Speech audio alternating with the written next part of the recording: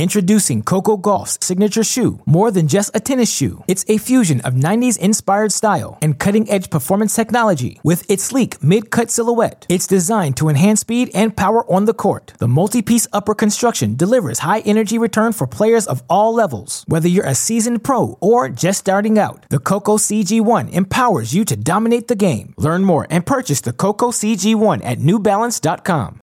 When you need mealtime inspiration, it's worth shopping Kroger, where you'll find over 30,000 mouth-watering choices that excite your inner foodie. And no matter what tasty choice you make, you'll enjoy our everyday low prices, plus extra ways to save, like digital coupons worth over $600 each week. You can also save up to $1 off per gallon at the pump with fuel points. More savings and more inspiring flavors make shopping Kroger worth it every time. Kroger, fresh for everyone. Fuel restrictions apply. Welcome to the Behind the Racket Pod, the podcast taking you behind the racket with today's top tennis players and biggest issues facing the sport. Behind the Racket is a community to give fans and players in the world of tennis the opportunity to open up like they have never done before. Visit BehindTheRacket.com for the latest stories, merch, as well as direct links to all of the latest podcasts. It can also be found on iTunes, Google Play, Pandora, Stitcher, and wherever you find your podcasts. Download the episodes and make sure to leave a review. And we want you to be a part of the conversation. Find me at Noah Rubin 33 or Mike at Mike C Tennis on all forms of social media.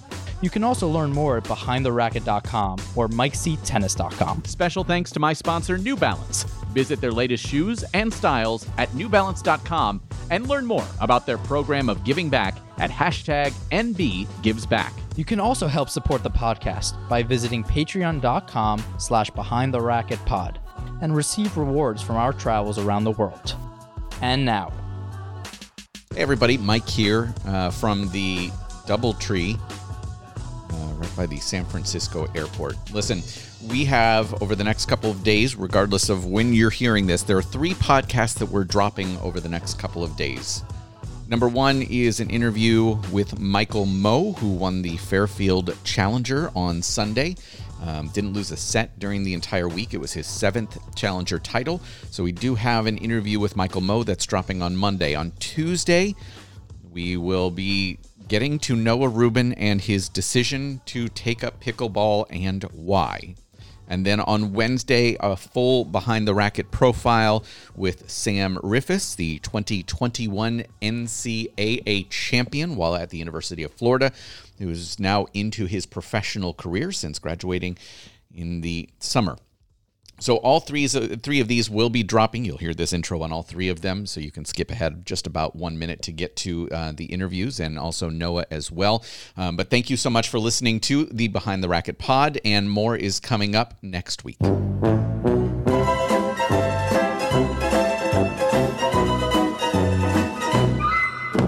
So I'm here with Sam Riffice, and I need to preface before we talk to the former NCAA champion that this is just after he has completed a quarterfinal win a little bit earlier over Alexis Galarneau here in Fairfield, and before semifinals. This is going to be released, Sam, on Monday, so I just need to set the scene for everybody that they know that regardless of anything that happens, this is recorded on Friday. I know we tried to do this actually last time you reached a Challenger semifinal, and that was in Orlando last year. What do you think has happened in your life over the last, let's say, 16 months since then? You seem, it feels like to me, like you've matured quite a bit, and you're already a very mature man when I really kind of started talking to you last summer. Yeah, thank you. Yeah, lots going on. First of all, I graduated college, and then I got engaged once I graduated to my longtime girlfriend, Cece Bellis, now fiance. We're getting married in January. And then, last summer after I made the semis of that Challenger, that was a really big moment because I just won NCAAs. I made that semi. I was doing really, really well, and I was getting ready to play the U.S. Open in the summer. And then I got a stress fracture in my back, partially tore my labrum in my hip, so then I was kind of out for 5 months, and I didn't play again until January. So that was a pretty tough time because I felt like I was getting close to ready to maybe go pro, maybe seize all that momentum because tennis is all about momentum. Right. And so that kind of set me back pretty far. And definitely made an easy decision to go back to school and finish my degree. And it was tough for me that season.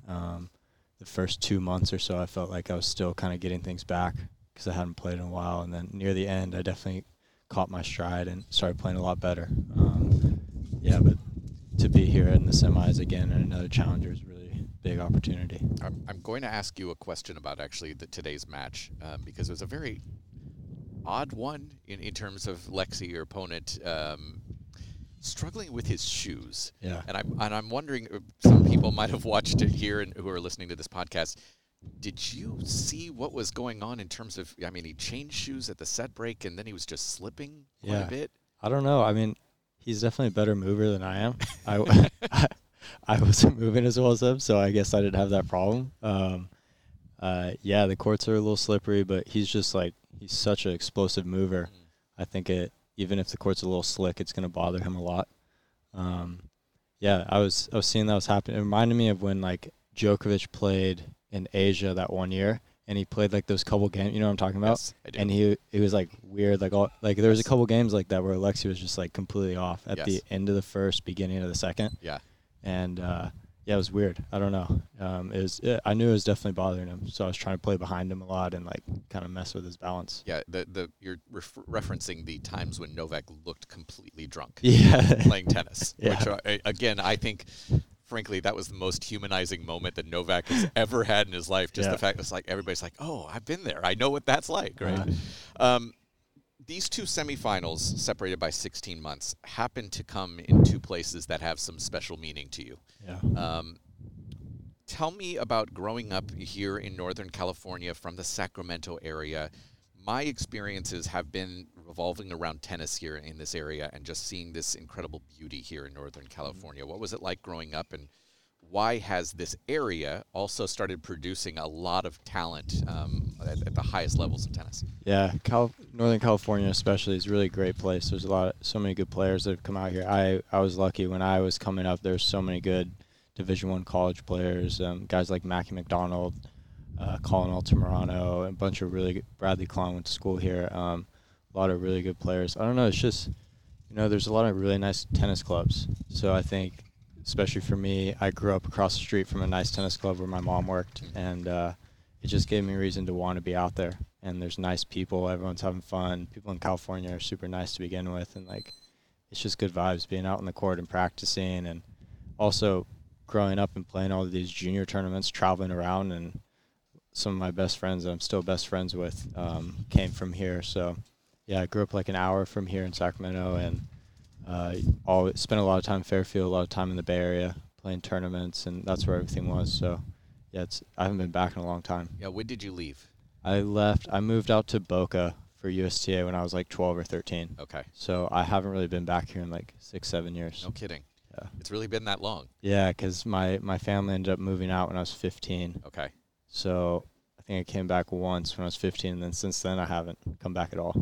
That's fascinating because this is, I know I've said it on Twitter, social media. I brought my daughter out here. It's just so gorgeous. It is very hard for you, I imagine, though, to kind of have that freedom over the last couple of years when you are playing at such a high level through your entire junior career, as you said, really since the age of 12.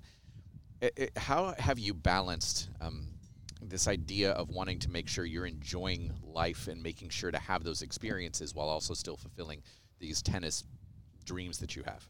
Yeah, that's a great question. It's I think a lot of it is just enjoying where you are, weeks like here or Tiburon, and you see how incredible tennis is and what it can help you experience being in that area in Tiburon and here where the people are coming out. Everyone's so nice. Everyone wants to watch you play. Those are definitely weeks where you're way higher than other weeks where you might be a little lower, in the trenches, and tough weeks. So I think it's all finding the balance and enjoying when you are in a great spot, really enjoying it, enjoying the people. And then I think I've been super lucky because my fiance was such a good player. So she's way, way better than I ever am so far. And just kind of learning from her experiences. And then my mom has a tennis background too. So my family's been a big part of it, helping along the way. Yeah, I wanted to bring up Cece because she was on our podcast before she made her retirement announcement. And I know at the time, as she was kind of going through that process, she talked a lot about perspective, and just realizing that there is more than just this sport. As much as you're comfortable, talk me through how you handled her process as she was inching towards retirement, and what perspective it then gave you. Mm-hmm. Yeah, her story is really, really a sad one. But she's amazing because she made the most out of it. I think from the first time she got injured, she started doing college online and doing a really tough major, doing finance, and going through almost 3 years of rehab with maybe 5 or 6 tournaments. It was just so amazing to see how hard she worked when I don't know if she was ever not in pain during those times with all the difficult surgery she had, but that definitely, seeing how hard she worked because that started when I was a freshman in college, it really gave me a different perspective, seeing someone I care about so much being top 40 in the world and still trying to achieve so much off the court, whether it was school or doing those things that she needed to do. It really made a difference I had some really good moments in college, but I was never anywhere near her level. So just seeing someone at that level, just being willing to do other things outside of tennis, and then now being so successful, it's really positive, positive. And it seems like on top of it, I've talked to your mom a few times. I've talked to Brian Shelton in Gainesville as well.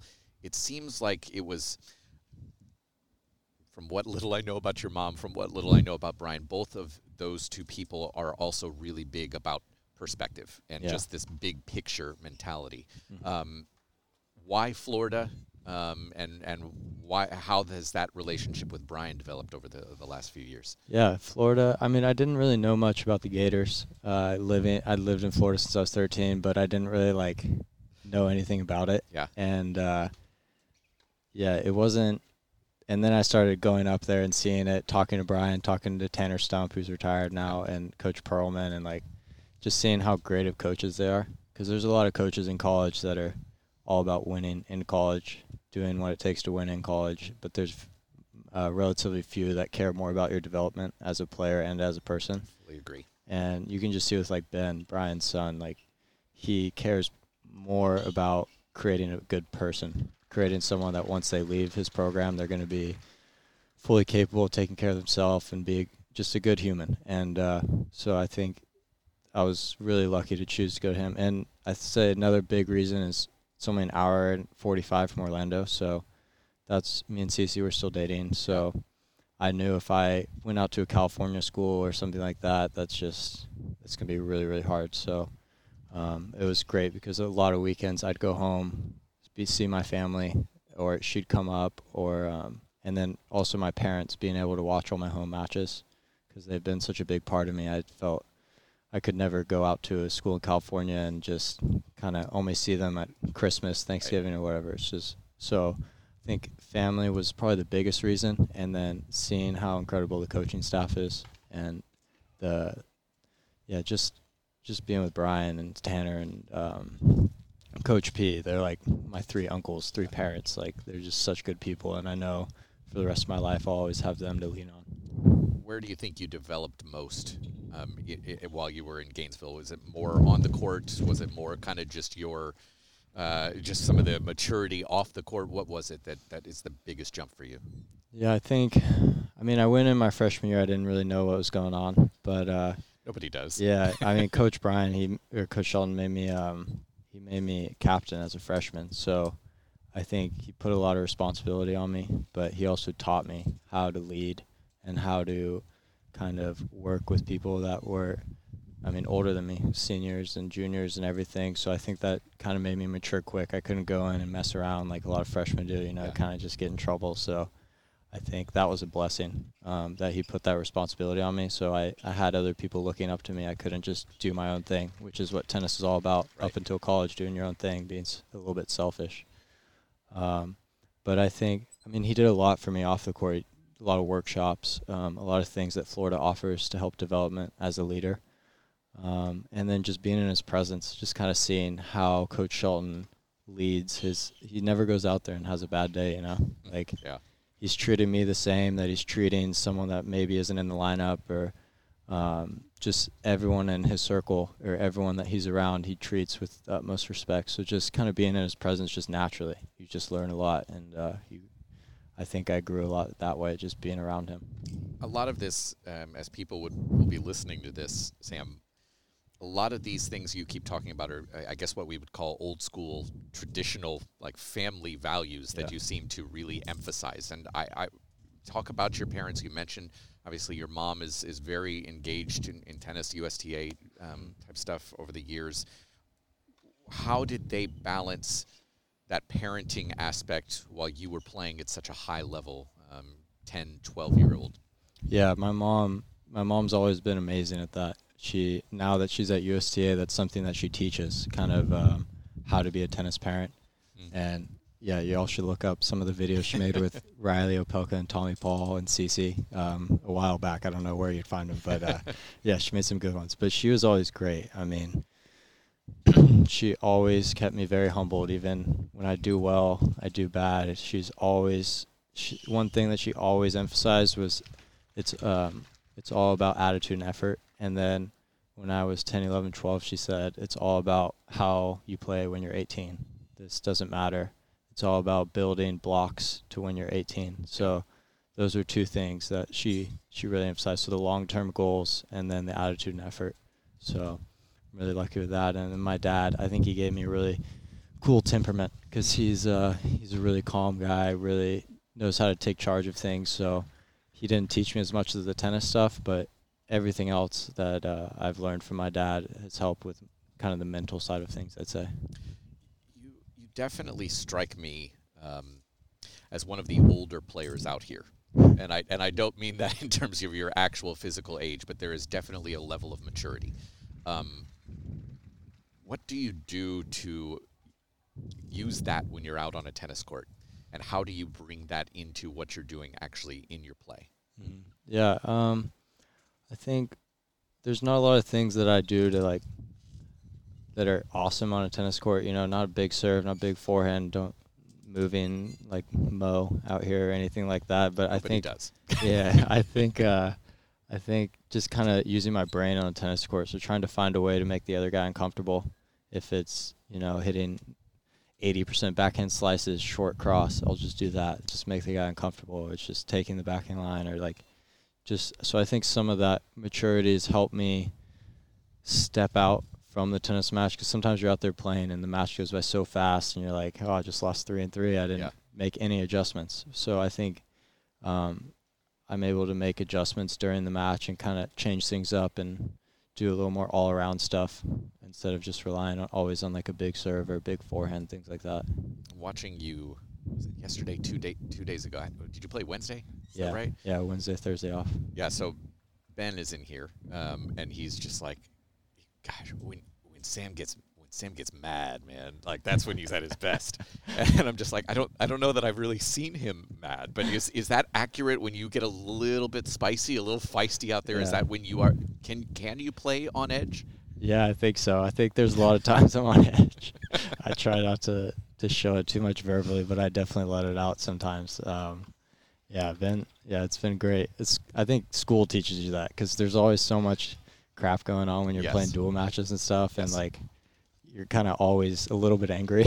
So you learn how to play with that, especially over 4 years. You kind of learn to play with that edge a little bit. How much do you think you helped Ben develop over the last 2 years, realistically? And it's amazing what he's done. I mean, when I was like a freshman, I used to go out early and practice with him, and like just like as a favor to his dad. Yeah. And then like 2 years later, he's like waxing me at practice sets and stuff, and like he just waxed me last week. Yeah. I don't know. I mean, he's such a hard worker, and he works so well with his dad. And his dad, I mean, he does everything his dad says, and it just shows how good of a coach Brian is, or Coach Sheldon is, that he's able to. You're allowed to call him Brian. It's okay. He's gonna find out. I can't let him hear that. Yeah, it just shows that. I mean, he was always doing extra stuff with his dad, always out there early. I mean, it helps he grew like 5 inches and that doesn't hurt. 30 pounds of muscle, and he still moves so well. But I mean, I don't know. I definitely pushed him in practice. He pushed me, so I was a good practice partner. But a lot of what he did is just enormously hard work that he does, and some natural talent from his tennis bloodline, I'd say. Yeah, they're not bad. He's a very, very smart guy, too. So he's not out there just hacking at the ball, hitting big, and using his power. He's so smart also that he's able to use the intelligence. So he's a whole pack. He doesn't have any holes. So I don't know how much I helped him, but it was fun to watch his monumental uptick. Well, he'll never do it publicly, but I can tell you in private conversation some of the things he says about you. I think he does give you a little bit of credit of just being such a good representative yourself Nice, up at the top of that lineup. So in terms of your growth and development, I think probably the first thing you're going to say is I need to be healthy for a period of time. But what are these steps that you need to make here to go? I think you're back inside the top 500 with the semifinal to get to that point where you're in Grand Slam qualies and then move from there. Yeah, it's I think I'm serving a little better this week. I think for me it's all about the serve. If I'm able to get 2 free points a game on my serve, it just makes the world of a difference because I don't have to grind as much. I don't get as tired. And I think one of the strengths of my game is returning. I'm able to get a lot of returns back in play and put pressure on second serve. So I think if I can improve my serve, get more free points, it'll just help me tremendously. Because this week, especially, I feel like I've gotten out of a lot of holes with some big first serves. Your break points saved. I actually looked at it last night. It's really, really good the last even 2 weeks. Yeah, so, last week too. So, I think that relies a lot on my big serving bigger. Yeah.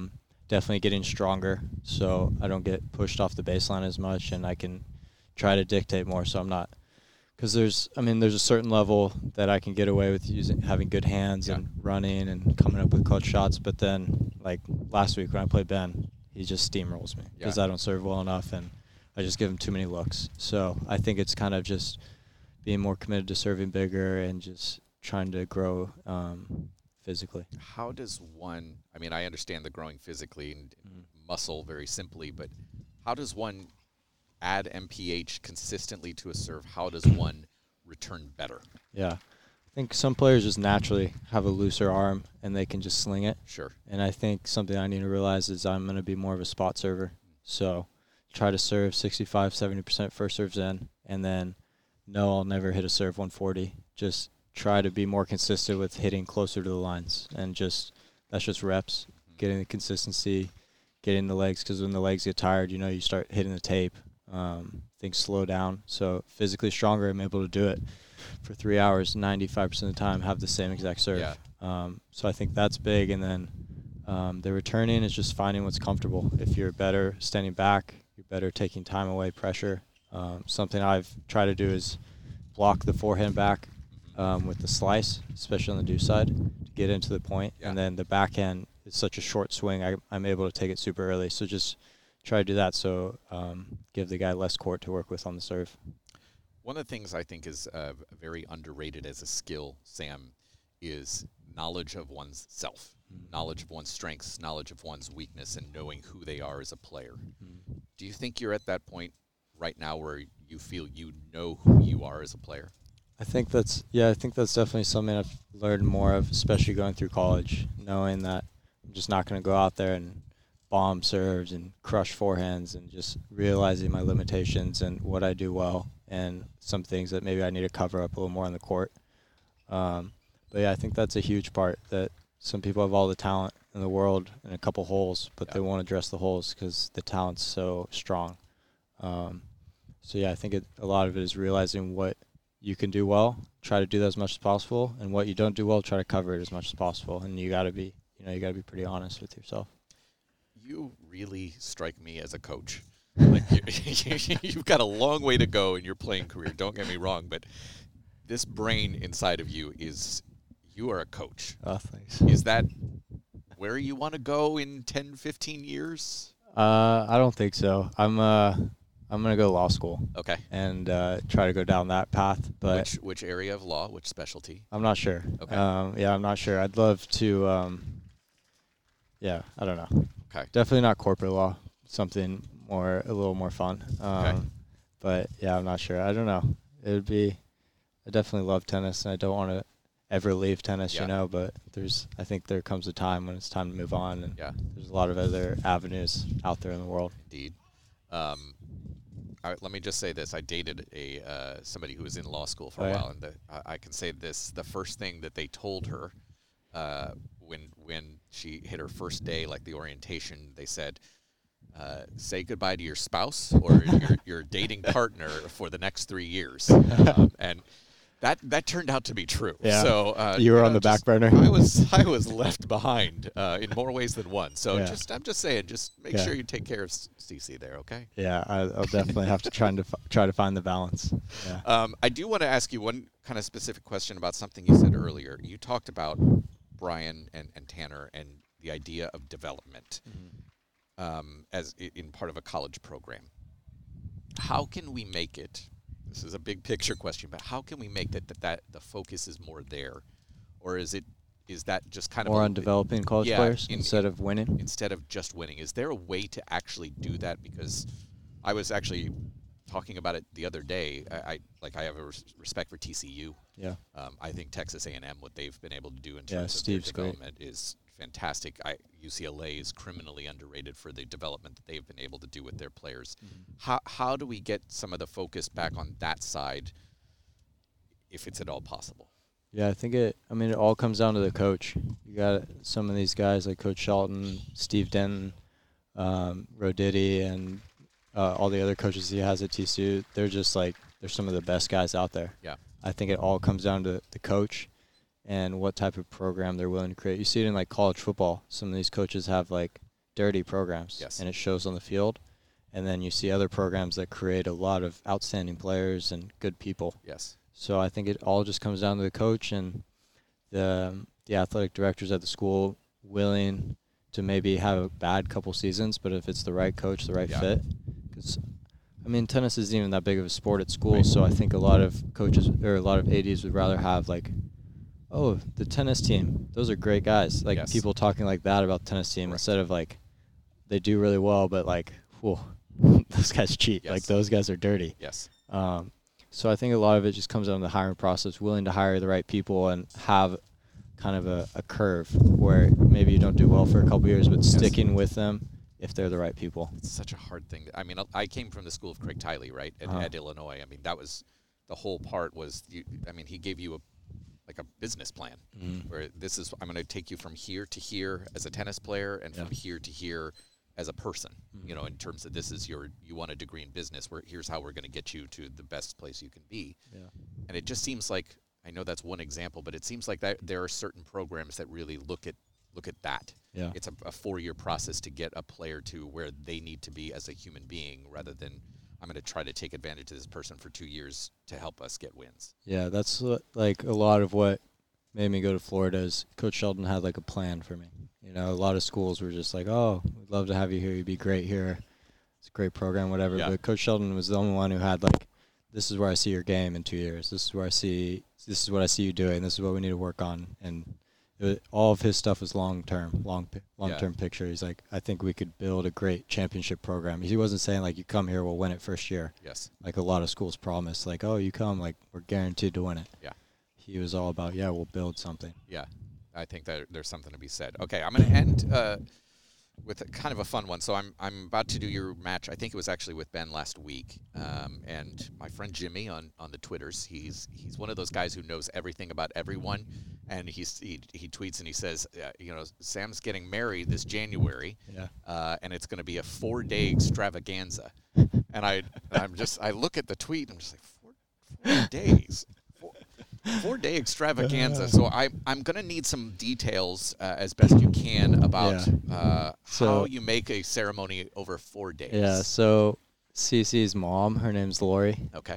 She's one of the most energetic, amazing, thoughtful people out there. Yeah. And she loves to throw parties and create events and do these things. So I think I don't have anything to do with it. Okay. Anything. Yeah, I just say, oh, that sounds great. And it all looks amazing. Okay. I think her idea was that since we have so many friends spread out around the country, and hopefully people travel to Florida to come see us and everything. She wanted to have a couple of events so they didn't fly out for one day then leave. Got it. Okay. And she's like, "Oh, while you're here, like, we'll take care of you. We'll have line dancing on Thursday. We'll have like a fire belly dancer on Friday. Yeah, and then we'll have like a pickleball tournament Saturday morning. Like so she created all these incredible events. Okay. Because she wanted people to feel welcome and stay for as long as they wanted and not just feel obliged to come out for 24 hours and leave. So do you know what your duties are each day yet? I mean, I know it's 3 months out. I have no idea.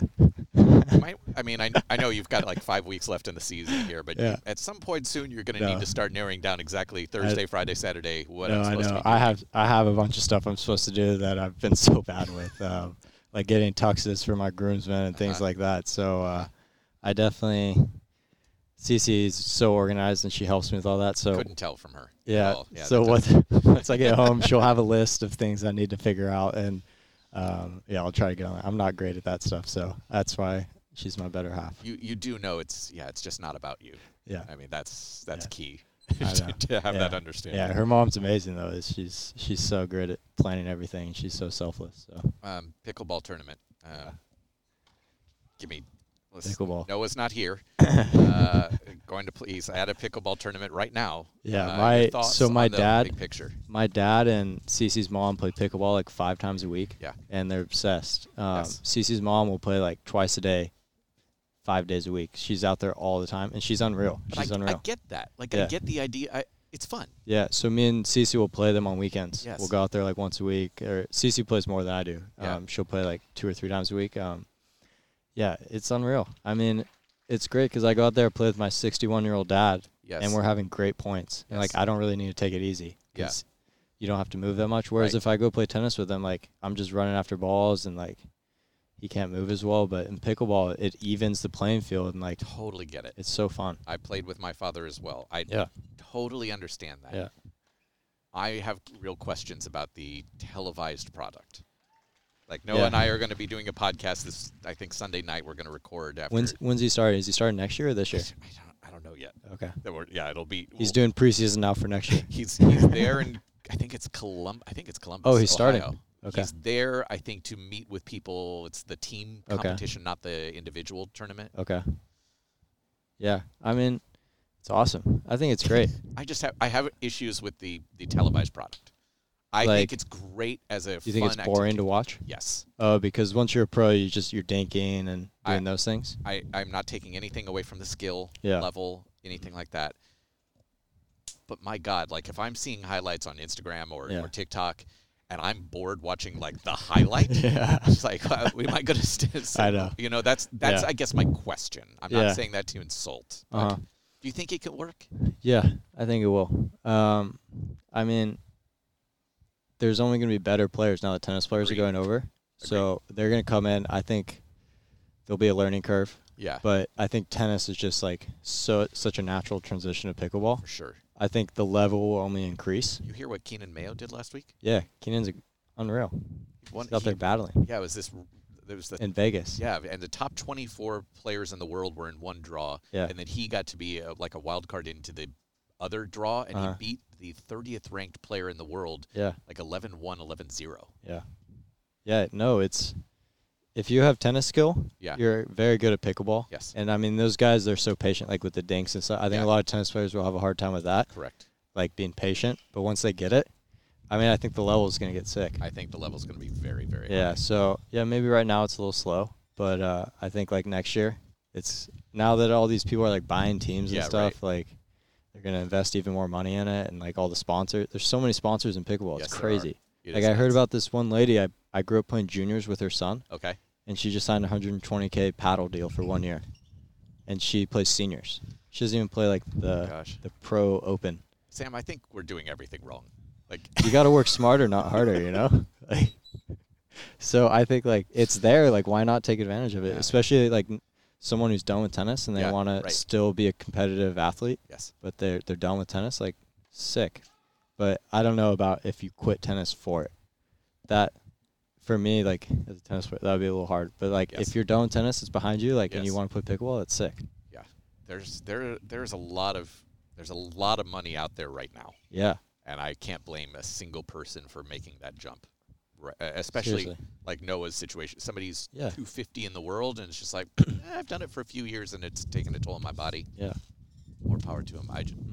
But that's for another podcast, Sam. That's not why I invited you. Yeah. It'll be fun to see what happens in the future because it's only going to get bigger. I agree. It's going to be a fun transition for Noah. I'm interested in following from afar. Yeah. I'll put it that way. Sam, you have a battle tomorrow with Michael Moe. I appreciate your time very much. You stuck around a little bit here today, and Tennis Sandgren's over there in a battle with Alafia Ayeni. It's you need to get out of here. Just go do something fun. I appreciate your time very much, Sam. Thanks, Mike. This was fun. Appreciate it. Introducing Coco Gauff's signature shoe. More than just a tennis shoe, it's a fusion of 90s inspired style and cutting-edge performance technology. With its sleek mid-cut silhouette, it's designed to enhance speed and power on the court. The multi-piece upper construction delivers high-energy return for players of all levels. Whether you're a seasoned pro or just starting out, the Coco CG1 empowers you to dominate the game. Learn more and purchase the Coco CG1 at newbalance.com. Another day is here, and you're ready for it. What to wear? Check. Breakfast, lunch, and dinner? Check. Planning for what's next and how to save for it?